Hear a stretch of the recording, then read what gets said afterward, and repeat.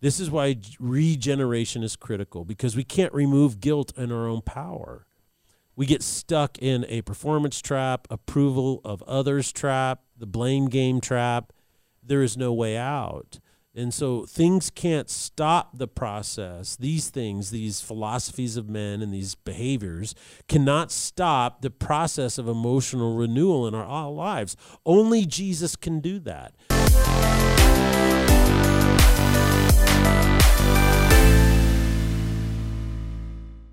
Ladies and gentlemen, welcome to the Salty Pastor Podcast, a podcast dedicated to helping you learn and grow in your faith. It is a journey that you have to do the work on. It's not something you can order out for. It's not something that you can pay someone else to do. Instead, it is something that you have to do. But we can come alongside you to encourage you to help train up your brain so that you're making good quality decisions and ultimately grow your faith so that you know what you believe and why you believe it. My name is Jesse Mayer. I'll be your host, but Salty Pastor Podcast doesn't work without a salty pastor. So we have our very own Dr. Douglas Peak. Well, I'm a pastor. I am salty. I guess those two come together. It's good to be here. Everyone, I'm glad that you are tuning in, and we're going to try to talk a little bit about the mechanics on how to heal emotionally and how God does it.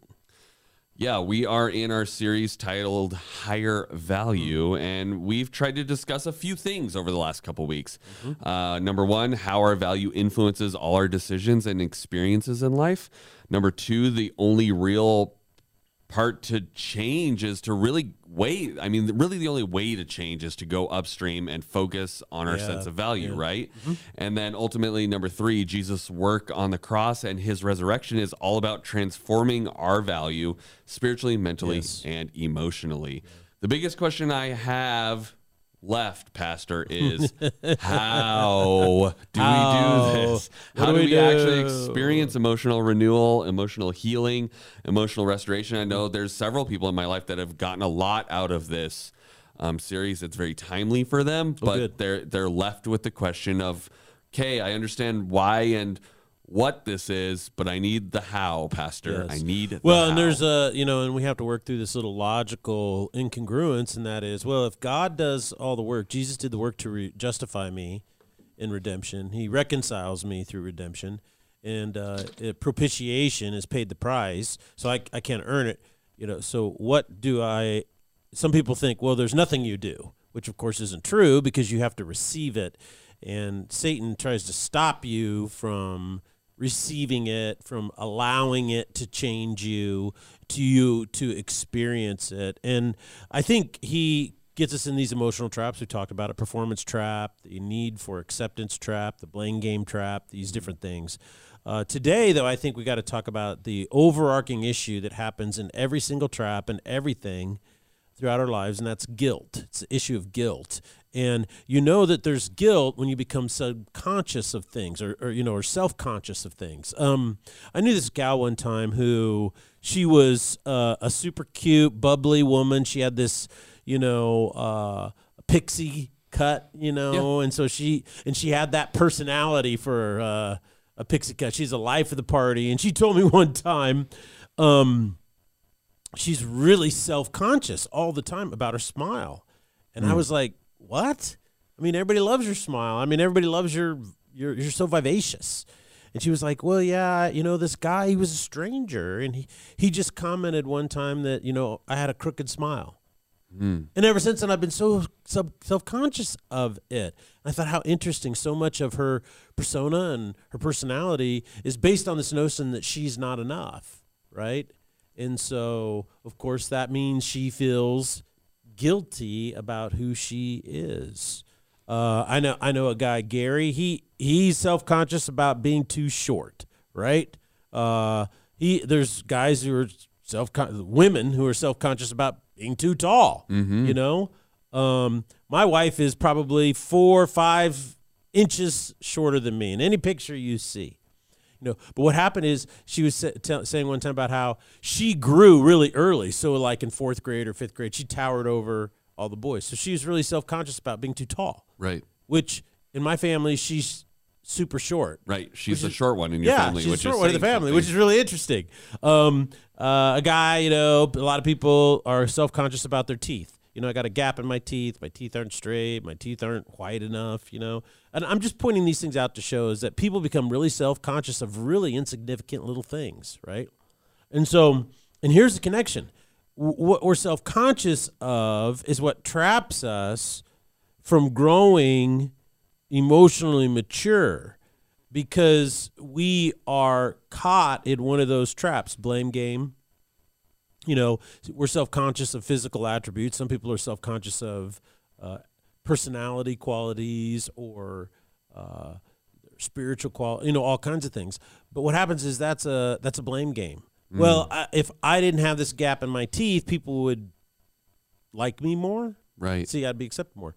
So anyway, long and short of it is that's the issue. That's why regeneration now, which is the final thing, and this is the how. Regeneration is so important to your faith, because what it does is as you get regenerated emotionally, renewed emotionally, you begin to develop more self-confidence and self-worth, because it's not based on worldly things. It's based on what God has done. So really, in the end, it's all about regeneration.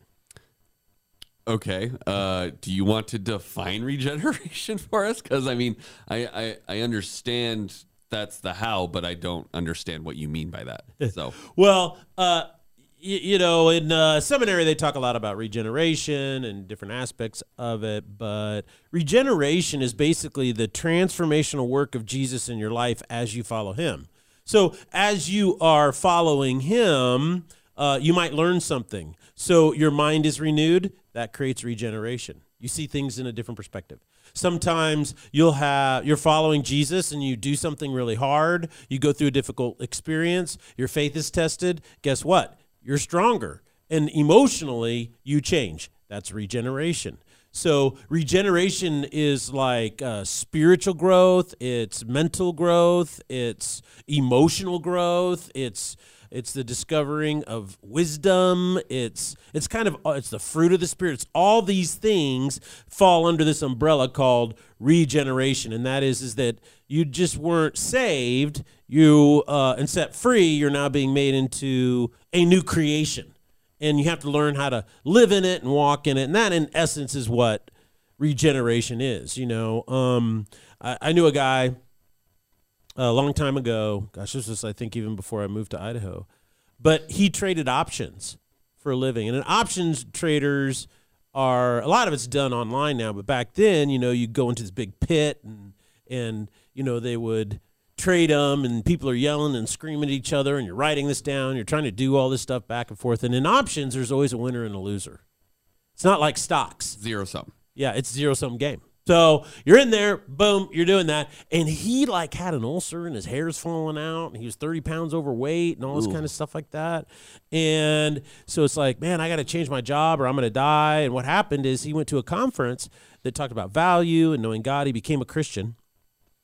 And then what happened is within about 18 months, his entire demeanor changed. He lost 30 pounds, not because he went on a diet.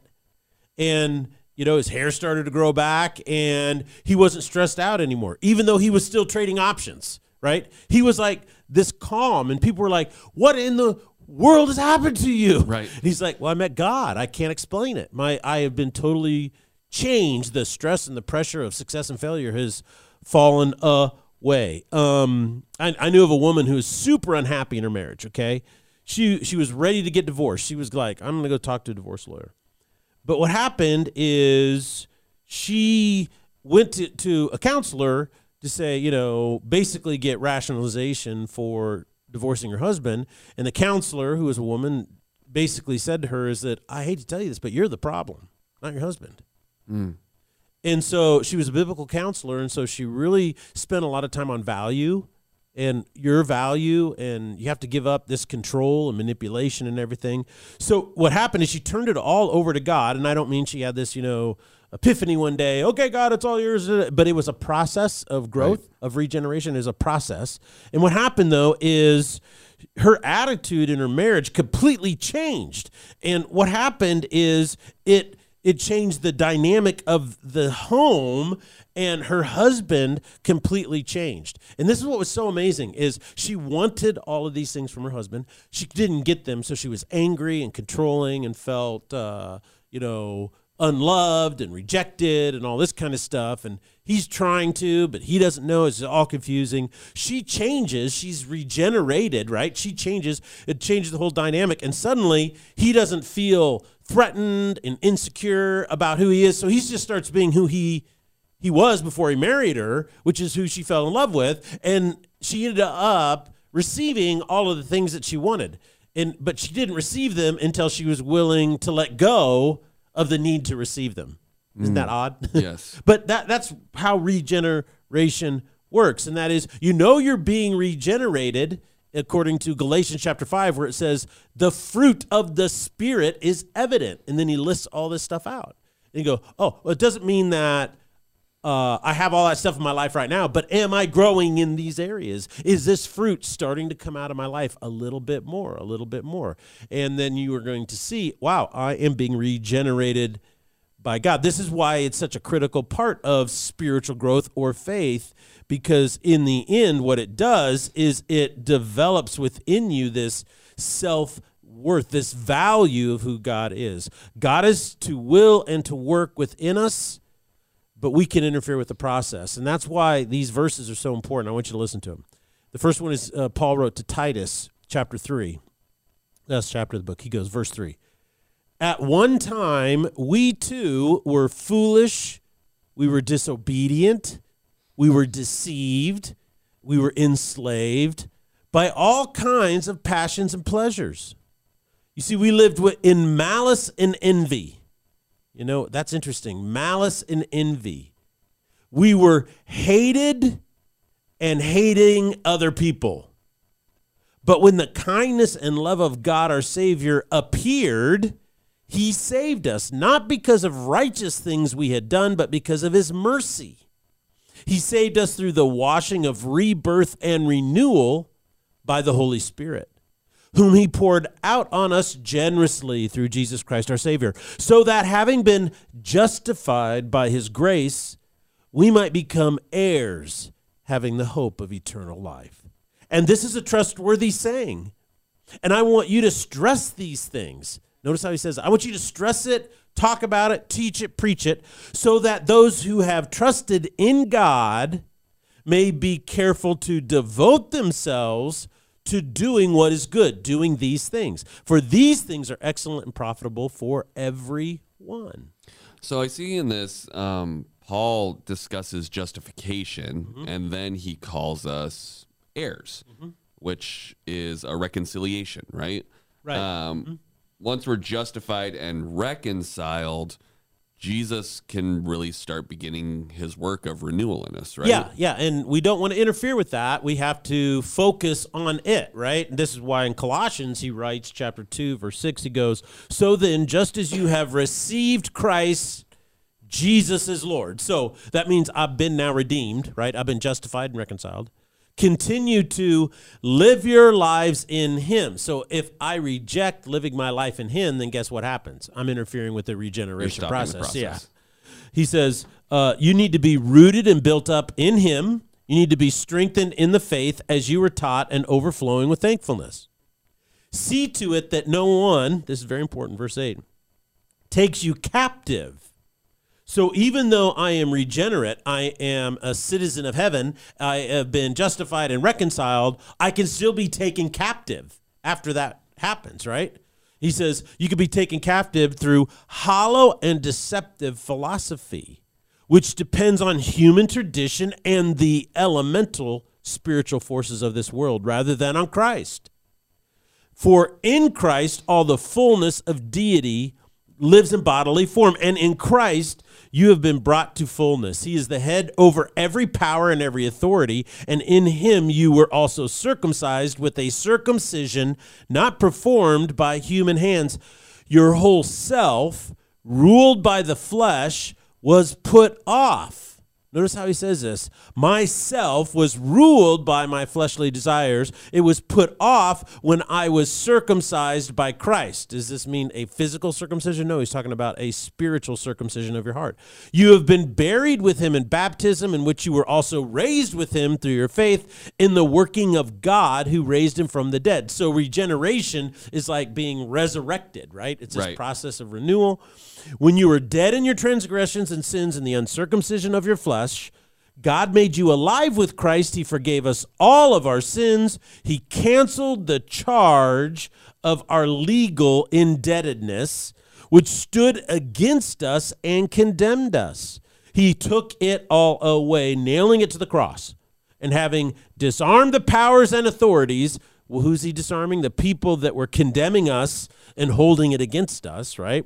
He made a public spectacle of them, triumphing over them on the cross. So I see once again, Paul is discussing justification and reconciliation when he talks about spiritual circumcision. Yeah, circumcision. Yeah, that's a tongue twister, isn't it? Spiritual circumcision. In verse 14, he says, having canceled the charge of our legal indebtedness.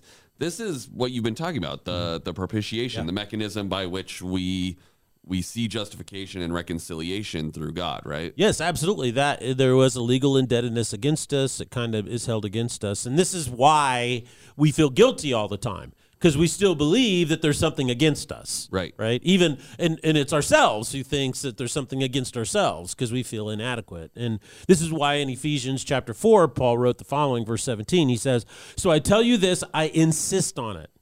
So it's interesting. I insist. Pay attention. Yeah, you can't get around this. I'm sorry. Until you figure this out, you can't go anywhere. I insist that you do this, right? You must no longer live as the Gentiles do, in the futility of their thinking. So they're thinking in a way that is futile. They are darkened in their understanding. Okay, so they're trying to understand something, but they're not getting it.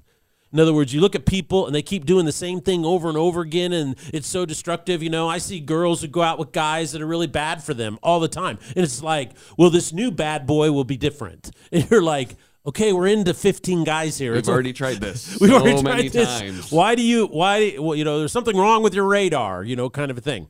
He says, look. He says they're darkened in their understanding. They're separated from the life of God because of the ignorance that is in them. In other words, they haven't turned on the light bulb yet that shows, oh, this is what's going on. He goes, the reason they don't turn on the light bulb, he says, is because the hardening of their hearts. You see, they've lost all sensitivity. They have given themselves over to sensuality so as to indulge in every kind of impurity. They're full of greed. They just want more of this sensuality. That, however, is not the way of life you learned. When you heard about Christ, you were taught in him in accordance with the truth that is in Jesus. You were taught with regard to your former way of life, put off your old self, which is being corrupted by its deceitful desires, to be made new in the attitude of your minds, and to put on the new self, created to be like God in true righteousness and holiness. So in all of these passages, we see justification, reconciliation, and propitiation. Yes. We also see a challenge to live according to what was done in us. So let's get into the how. I mean, if Jesus has done all the work to save me, the doctrine of grace it exists, then is there anything I can do to experience regeneration? It sounds like all the work's been done already. Yeah, let's go back and look at some of those verses in Titus. He says, we were once deceived and enslaved by all kinds of passions and pleasures. Okay? So, my passions and pleasures can stop the process of regeneration and renewal, right? Particularly if I just continue to feed my passions and my desires, right? Because they will continue to deceive me. Right. Even though I can be justified and I can be reconciled, I can be taken captive. Well, in Colossians, how can I be taken captive? Through the hollow and deceptive philosophies. So another part of the how is, what is it that I actually believe? What is my ideological bent? What's my definition of what it means to be a human being? Do I believe that my sexual desires are my identity or not? Do I believe what I eat is my identity or not, and has the capacity to heal me emotionally? Do the people that I hang out with, do do I ideologically believe that these people that are not followers of Christ and living their own thing, those relationships are really good for me, to be like them? You see, we have to really not be taken captive by these deceptive philosophies, okay? In Ephesians, when he wrote, look, you must no longer live as the Gentiles do in the futility of their thinking. So I can live in certain ways that create a futility of my thinking about how God wants to work in my life. So the how has to do with how you think, how you live, what you do each day. And is it aligning you more with what Christ wants to do in you, or are you completely antithetical or counter to what he's trying to do? He can still work in you, but boy, you can just slow down that process, And so you think of the parable of the soils, right? Jesus says in Matthew, I think it's 13, or it's Luke 13, I can't remember, but he just basically says, look, sower goes out to sow seed, and he throws some lands on the path, some lands in rocky soil, some lands among the weeds, and some lands in good soil. And then the disciples go, okay, that's awesome. What in the world were you talking about? So Jesus goes back and explains his parable, which is really interesting because he doesn't really explain his parables very often. But he almost intentionally leaves them pretty vague, right? Yeah, he does. But in this situation, he goes, okay, you guys, you really need to get this. The seed is the gospel. It's the truth of Christ, the redemptive act of Jesus in your life. And he says, look, the evil one comes and snatches it away from some people. They just don't want to hear it. They hear it falls on deaf ears. They're the hardened path. They don't care. Yeah, so what? They have bought into a philosophy of man that has so hardened them against anything else. The second one was, if there's no root, he says, the rocky soil, what happens is the sun comes up, it scorches it because there's no root. And he says, this is what happens is there's no depth because suffering and persecution strike the person and it turns them away from God. It's like, well, I don't want this. I didn't sign up for this, right? As soon as they get a hard time. I thought Jesus was going to take all my problems away. Right. And so as soon as the first hard time they get, they're done, okay? The third thing he says is tares, the weeds, choke it out and kill it. Well, Jesus says the weeds are the worries of this life and the deceitfulness of wealth. Choke out and there's no fruit. So you can believe in God, but you're so worried about this world and the deceitfulness of wealth. Now, remember what he was saying in all those passages? Every single time he talked about deception to Titus, deception to the Colossians, and deception to the Ephesians. So how we think has a huge impact on this regenerative process, right? And so I think what he's saying is that you have to understand that is your heart hardened? Do you have any depth? Have you been through persecution yet or suffering for your faith? And where are you at on the worries of life? You have to take into account, how do I get regenerated emotionally? Is I have to take into account these factors. McGee organizes in Search for Significance all of these issues that stop us from being renewed emotionally and dealing with the guilt at the deepest level of our souls into the following categories. The first one he says is that we have the wrong motives for spiritual growth. We have the wrong motives for healing. We want to heal emotionally so that people will like us. Mm-hmm. That we'll be better. Okay, that doesn't.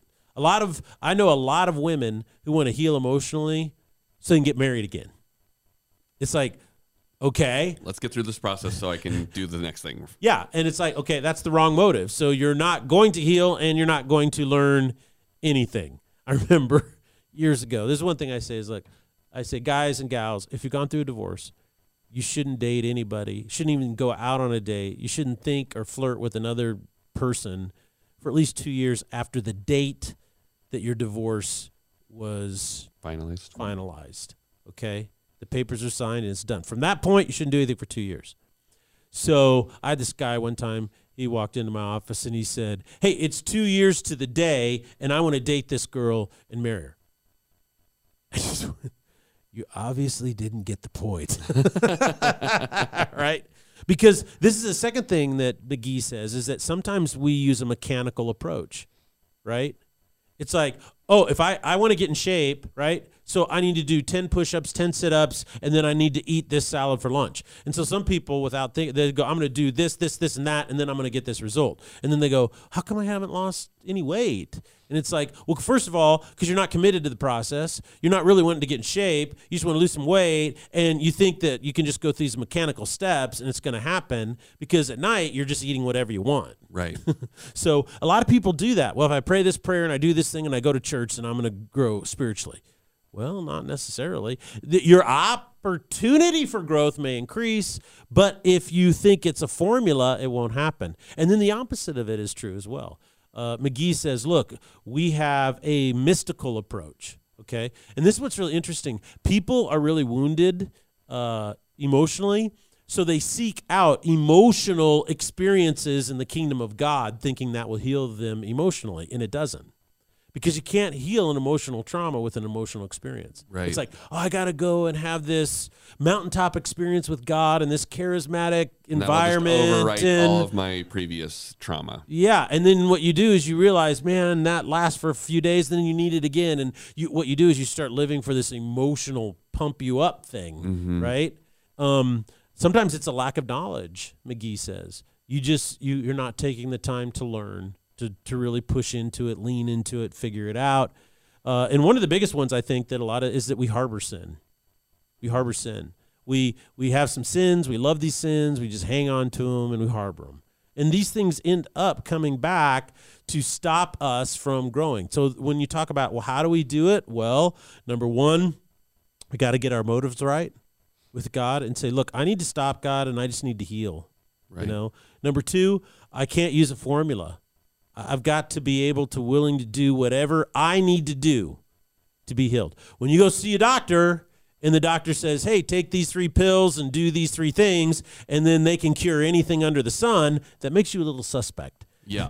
You want a doctor that says, well, this is what you got, and this is the actual protocol, the gold standard for care for this infirmity. And you're like, okay, that makes a lot more sense. Well, you got to look at it that way. So you need to spend some time diagnosing. Because what you've got is different than anybody else. You're unique and you're special, okay? Next is what you're going to have to do is you're going to have to get knowledge of how you need to grow spiritually. One of the things in our family that we do is we'll have some in-depth talk. My kids now that are adults, and they'll come back and visit, or we'll get in a talk, and they ask, really valuable, deep questions about, I'm really struggling with this and blah, blah, blah, blah. And one of the things we say is, well, if you have one parent that this way and you have another parent that way, then that could probably influence how you're experiencing this and working through this. Right. And then we always say, at least you get it honestly. Yeah. In other words, you got the good stuff, but also you got all of the idiosyncrasies that we have and our flaws as well. And so it's an honest thing. So sometimes a lack of knowledge and digging in. This is why in counseling they sit down, they always want to talk about your past and talk about your family of origin, talk about all this. Not so much to dwell on it, but try to bring up your level of knowledge and awareness of how your past is influencing your future. But the other thing too is that lack of emotional renewal is often 100% stopped by guilt. And we carry a lot of guilt because we harbor really big sins. And the interesting thing about it is we don't want to admit it's a sin, or we keep it a secret and we don't want to have to deal with it. I think of like people who have addictions, they have a chemical addiction, or maybe they have addiction to alcohol. People who have addictions to gambling or risk taking. So, a lot of women I know have addictions to Hallmark movies and romance novels. And I'm not joking, they do. They just live for that stuff. And that's the one thing that helps them emotionally feel better about themselves. I know a lot of men are addicted to pornography. People are addicted to risk-taking and adrenaline junkies. People are, addicted to making money and closing deals and building their empire. All of these things come from a root motivation of, I don't feel I'm enough, so I need something to make me feel better or do better. And what's interesting is it just becomes a self-feeding loop. It's like a feedback loop on a sound system. and it produces guilt, but guilt is what drives it in the first place. You feel guilty, so I don't want to feel guilty. I want to feel enough, and so you do whatever it is to pump you up, and then you turn around, and, of course, then that makes you feel more guilty, and so it becomes this cycle of behavior. So the inability to resolve psychological guilt, which is different than positional guilt, we'll talk about that on Thursday a little bit, but the inability to resolve psychological guilt from your life is the primary reason why you're not experiencing any emotional renewal in your life. This is why regeneration is critical, because we can't remove guilt in our own power. We get stuck in a performance trap, approval of others trap, the blame game trap. There is no way out. And so things can't stop the process. These things, these philosophies of men and these behaviors cannot stop the process of emotional renewal in our lives. Only Jesus can do that. And only the power of his Holy Spirit can do that. It's not a self-help program. It is a turn to Jesus and allow him to do what he needs to do in your life process. And only then will you find emotional renewal. Well, thank you so much, Pastor, for sharing all that with us. We're out of time today, but I'm really excited to see where you take this how on Thursday to show us more of this emotional renewal and regeneration that Jesus promises us. So thank you guys so much for joining us, and we'll see you on Thursday here on the Salty Pastor Podcast. Blessings on you.